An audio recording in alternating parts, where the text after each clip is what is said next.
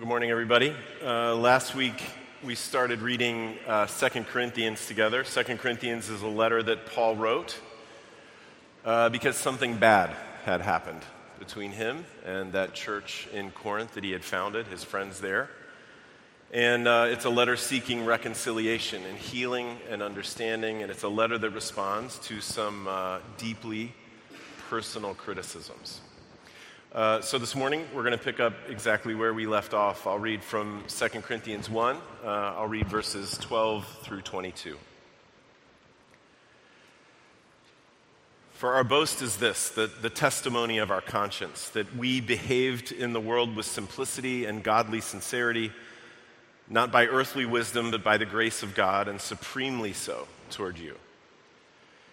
For we are not writing to you anything other than what you read and understand, and I hope will fully understand, just as you did partially understand us, that on the day of the Lord Jesus you will boast of us as we will boast of you.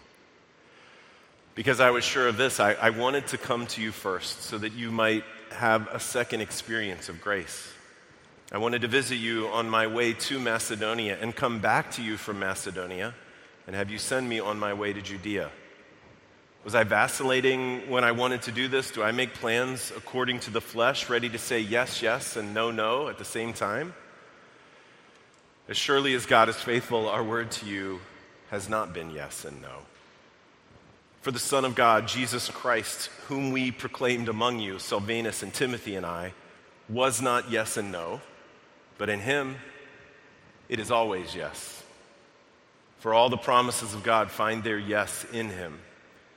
That is why it is through him that we utter our amen to God for his glory. And it is God who establishes us with you in Christ and has anointed us and who has also put his seal on us and given us his Spirit in our hearts as a guarantee. This is God's word, and it's given for our good. Let me pray for us. Father, we ask that as we read this letter together, this letter that was written a long time ago to people very different than us, that you would, by your Spirit, do what you always do, and that is that you would meet us and meet us in the places where we are. Meet us wherever we are in faith or outside of faith, whether we think it's weak or strong or we don't even know if we have it. Meet us in whatever circumstances that we have and use this word to show us the grace of Jesus and change us by it. And we pray this in Christ's name. Amen. Well, this last week, I really put my foot in my mouth. I did something that created a little discomfort for me. I went to hear someone give a lecture this last week. It was a theologian, and afterwards there was this question and answer session. And at the beginning of that session, the guy who had given the lecture actually started it by asking all of us who were in the room a question. He wanted to hear from us. And so when it was my turn to answer his question, as part of my answer, I poked a little bit of fun at a particular American city. I just made a snide little comment about this city. I'm not going to tell you which one. And anyhow, people kind of laughed and things moved on. So later on, it was time for us to ask this guy questions. And I asked him about where he went to church. I asked him about his church home. I was curious about it. Well, as part of his answer to my question, he mentioned right at the start the name of the city where he lives. And you may see where this is going. He lives in the city that I had made fun of. I could barely listen to the rest of his answer to my question. It felt excruciating. I kept thinking to myself, wow, everyone must think I'm a jerk, or more accurately, everyone must know that I'm a jerk. Maybe this guy thinks that I meant it personally. I don't know. Stuff like that was running through my head. I was ruminating over it, and it felt like time slowed down. Finally, he was finished talking, and I sheepishly told him, listen, I had no idea you lived there. I didn't mean anything by it. And honestly, his response was to laugh and go, oh, I'm with you. I dread flying into that airport tonight. So it was a relief, for me. And the truth is, it was excruciating for maybe 45 seconds. But can you imagine what it must have been like for Paul and for his friends in the first century in that church in Corinth? Paul had waited months. He had waited months for an emissary to arrive with news of what was going on at Corinth after he had written them a very, very difficult letter, after things went bad with them. And when that news finally came, it was hard news, and it was deeply personal news. So months and months of Paul thinking the worst and hoping and praying for the best. Months and months of his friends in Corinth wondering why he was doing what he was doing and saying what he was saying. All of these months have passed. And now that Paul's heard from them, he realizes that things are still pretty messed up between them. There is a minority there who keep accusing him of things that aren't really true. And then there's this other thing. Paul told them that he was going to do something, and he didn't do it. They can't possibly know why, and for months now they've been troubled and probably hurt by his actions. And in part of the letter that we just read, Paul begins to address those things. So we all want to be heard. And we all want to be understood. There's not one of us here who doesn't deep down want to be admired and well-liked and well-regarded. Every one of us wants to be vindicated when someone has said something wrong about us, and perhaps even more so when it's among people that we have affection for. And so part of what we learn in this part of the letter is how to live and how to respond as followers of Jesus when this kind of conflict and when this kind of trouble and when this kind of accusation starts happening in our lives. So Paul begins with something that sounds strange and a little weird to our ears. Paul begins by saying, our boast is this. Now we hear that word boast and it almost always rubs us the wrong way because it means for us some kind of audacious self-promotion. But that was not how the word was heard. It's not how it was used in the ancient world. Boasting was this idea that was related deeply to confidence. And so sometimes boasting could be foolish and sometimes it could be audacious, but other times boasting could be seen as wise. Depending, of course, on the ground of the confidence that it was based on. The Old Testament lesson that we heard read is a perfect example of that, in that God says through the prophet Jeremiah to the people, don't let the wise boast in their wisdom, and don't let the mighty boast in their strength, and don't let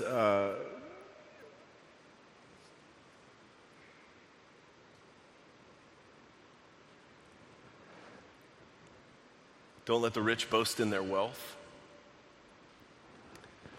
And it's pretty obvious why God says that, because all of those things can be taken away. And in the end, they all will be taken away. There are thin grounds for confidence. Instead, here's what God says. He says, boast that you know me,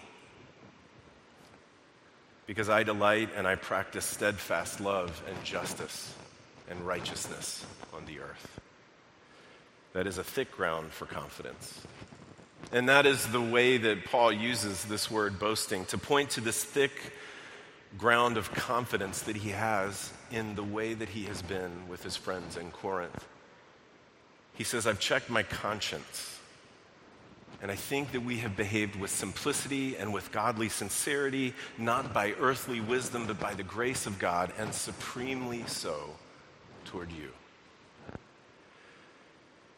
So let me say a couple of things about that, starting with Paul checking his conscience and talking about his conscience. Here's what conscience is not. It is not the voice of God inside of us.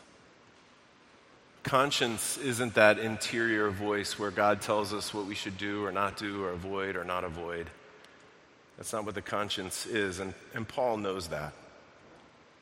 Conscience is really a totally human faculty, and here's what it does. It measures our actions and other human behaviors against the highest standard that it knows. That's what conscience does. And so, of course, conscience can be totally fallible and wrong because our highest standard might really stink. It might be wrong. Mark Twain gets this. He has Huck Finn say, "A person's conscience ain't got no sense." But I want to say that it is definitely a good place to start. In particular for those of us who follow Jesus. Because our standards for human behavior have hopefully been shaped and nourished by Jesus himself, right? It is Jesus who tells us that we should do to other people like we want done to us. It is Jesus who tells us that we are to love our neighbors. It is Jesus who tells us that we are to love our enemies. It is Jesus who tells us that we bless the people who curse us. Those are incredibly, incredibly high standards, and honestly ones that we can't reach without his grace empowering us. But when we are in conflict with someone, when we are at odds with someone or some situation, when we have been accused, it makes perfect sense for people like us to allow our conscience to check what we have done and who we have been and what we have said against those standards. Because sometimes it is just that black and white. And we don't have to do any thinking backflips. We don't have to do any moral consulting. We can be people who just say, "I was wrong, and I'm sorry. I know I was wrong. Will you forgive me?" People like us can say that because we are people who have been forgiven. We're people who have been forgiven much. We know what it's like to ask for forgiveness. We know what it's like to receive it. This is at the heart of who we are as God's people. And so it's worth asking, I think, if there are some people that you and I ought to be doing that with, ought to be saying, "I'm sorry" to, maybe as early as this afternoon. So Paul he's checked his conscience. He talks about behaving with simplicity and sincerity. He even talks about writing things that he thinks they can understand. He knows that his writing can be dense. I love these categories. Paul's saying, I've been as open-handed as I can. I'm not running some kind of con on you. I've tried every time that I can to make things clear. But of course, there are times when things are complicated. There are times when things aren't black and white, when things are harder to figure out. And I think that's why Paul brings up wisdom. In particular, wisdom that is shaped by the grace of God, as opposed to wisdom that he calls worldly wisdom. And it's interesting, in Scripture, this notion of competing wisdoms comes up a lot. And I think it's important, because the value of any wisdom is directly related to what it is practiced in reference to. Here's what I mean by that. There's a wisdom that says, "Eat and drink, for tomorrow we die." And that is wisdom that is practiced in reference to the day of our death. Right? That's the end point of that wisdom. It doesn't look out past that moment.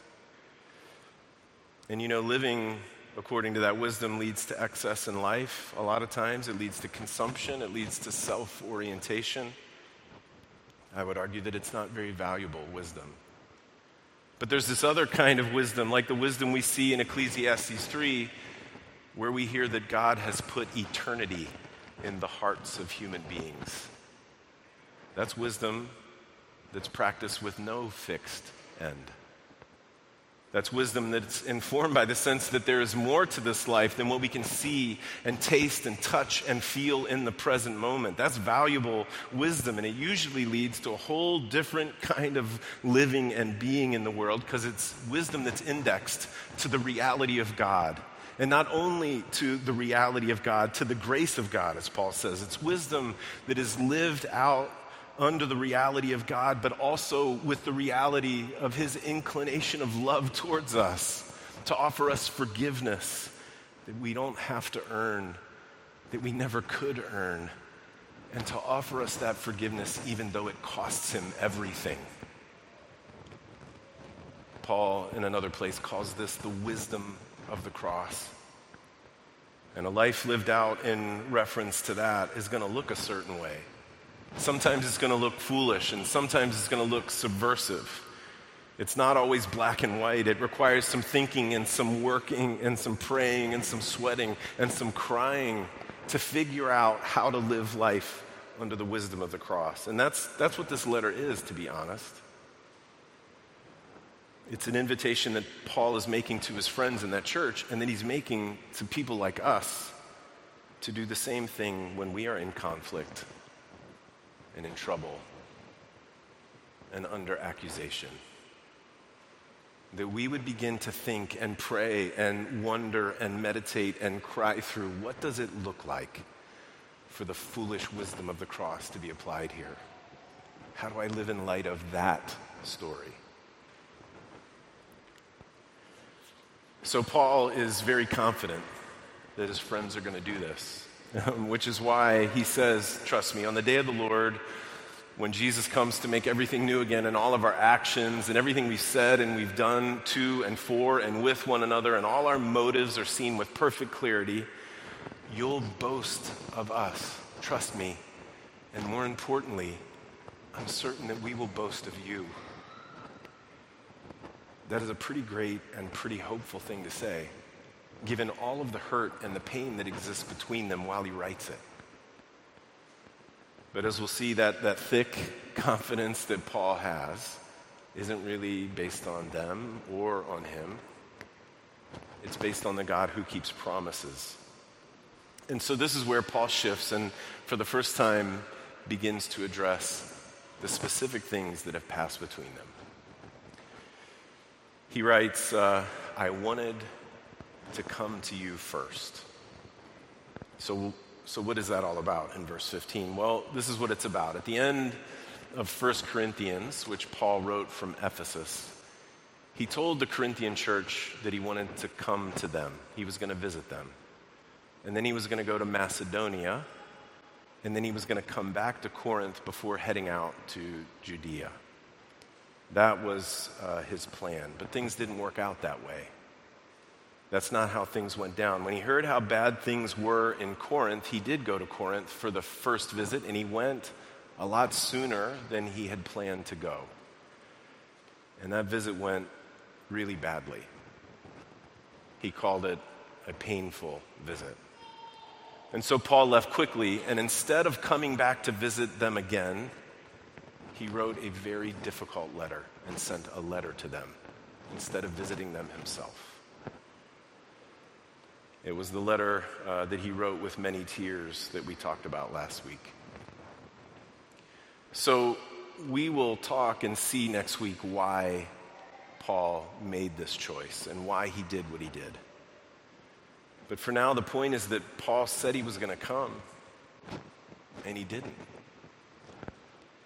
And this opens him to the charge of, being a flip-flopper, of vacillating, of speaking out of both sides of his mouth, of saying yes, yes, and no, no at the very same time. And I know that accusation might sound a little bit strange to us because we may hear of a change of plans, especially in a really difficult situation like this, and say, that's okay, Paul. We know that stuff happens, and to be honest, we were all pretty mad at each other the last time we saw you. This is for the best. But that is not their approach at all. And we don't really have time to unpack all of the reasons why, but for now, just let me say that this response would have been pretty normal in a place like Corinth, given all of the cultural and philosophical commitments that were valued at the time. I'm thinking in particular of Stoicism, which would generally view someone who changes their mind or who changes their opinion about something as weak or as unvirtuous. One Stoic philosopher just comes out and says that a man with good sense doesn't change his mind. And that's what's behind this accusation. And Paul definitely changed his plans. He's not denying it. But what he wants to do is to give his friends a different way of looking at things. He wants to shake up that philosophical and cultural status quo. He wants to give them a new way to look at him and to look at themselves and to look at the world and to look at God. So he says to them, our word to you has not been yes and no. And then instead of just explaining it straightforwardly, which he does do later, instead of just saying, here's why I didn't come, he lays down some incredibly heavy theology. This is what Paul says. For the Son of God, Jesus Christ, was not yes and no, but in him it is always yes. For all of the promises of God find their yes in him. And I just want to say, church, that this is classic Paul. This is how he thinks and writes. And sometimes it's hard to follow him, but to try to follow him often pays off big time. Because what Paul is saying is that all of the promises of forgiveness and all of the promises of healing and all of the promises of justice and peace and restoration, every single one of those promises that God has ever made to his people have been kept in Jesus. Jesus' life and his death and his resurrection and his ascension are the yes to every promise God has ever made. Another way, to say this would be to ask a bunch of questions, right? Can God restore this broken world? Can God remake this horribly broken place? Can God make justice roll down like waters into this very thirsty and very dry place? Can I know God? Can I be known by him? Can God forgive somebody like me? Can God make peace with other people possible? And the answer in Jesus is always yes. It is always yes. And that is the best news that any of us here this morning are going to hear today, I promise you. And people like us hear that yes, and we experience that yes through faith in Jesus. And so Paul says that's why we utter our amen to God through Jesus for his glory. Okay. This is why I say this is classic Paul, because this is how he thinks about everything. In his writing, you can see over and over again that he lives out his whole life plotted onto the good news of Jesus. There is nothing too mundane, not even changed travel plans, that he won't think through in light of the gospel, in light of the long and beautiful story of God and his world and us. Everything is plotted into that story. But it's not a shell game. He's not trying to distract them. He does it in order to establish them together. That's what he does in verses 22. He says to them, listen, this same God who says yes to all of his promises in Jesus is the God who establishes us together in Jesus. He's the same God who put a seal on us. It's the same God who's anointed us. It's the same God who's given us his Spirit as a guarantee. We are together, church. He says we're together in this beautiful story, even if it has taken a turn that we did not want it to take. Even if it has taken a turn that we wouldn't have expected and never would have written into it ourselves.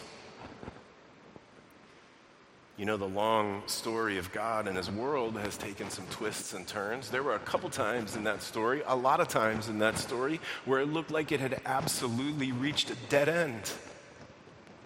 But God kept saying yes. And now here we are, together, with an uncommon and deeply meaningful mutuality that heals sorrows and that nourishes hopes. So like I said, Paul is going to tell them precisely why he didn't come. He's going to do it in the very next sentence, actually. But he has done something incredibly important first. Something that I hope fires your imaginations and mine when we find ourselves in conflict or trouble or under accusation. He has reminded them of who God is and who they are together. He's plotted their lives into the long and beautiful story of God and his world, into the shared life of the God who says yes in Jesus. Now, doing that is no guarantee that there won't be conflict or trouble or accusation. But starting there, starting on that map, which is the true story of the world, that is what wisdom looks like.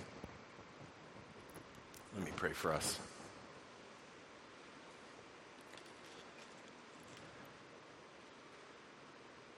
Father, we ask that you would help us in our own distress or trouble or accusation, in our own experience of conflict, in our own relational disturbances. We ask, Father, that you would help us to remember who we are and who you are and who Jesus is, the yes to every promise you have ever made. We ask that you would help us to remember this so that we could work out that subversive and sometimes foolish wisdom of the cross in the situations that we find ourselves in. We ask that you would do that so we could help each other work out that wisdom in the situations that we find ourselves in. And do all of this, Father, so that we would grow up in our faith and so that we would slowly become a people through whom you can love this broken world. And we pray this in Christ's name. Amen.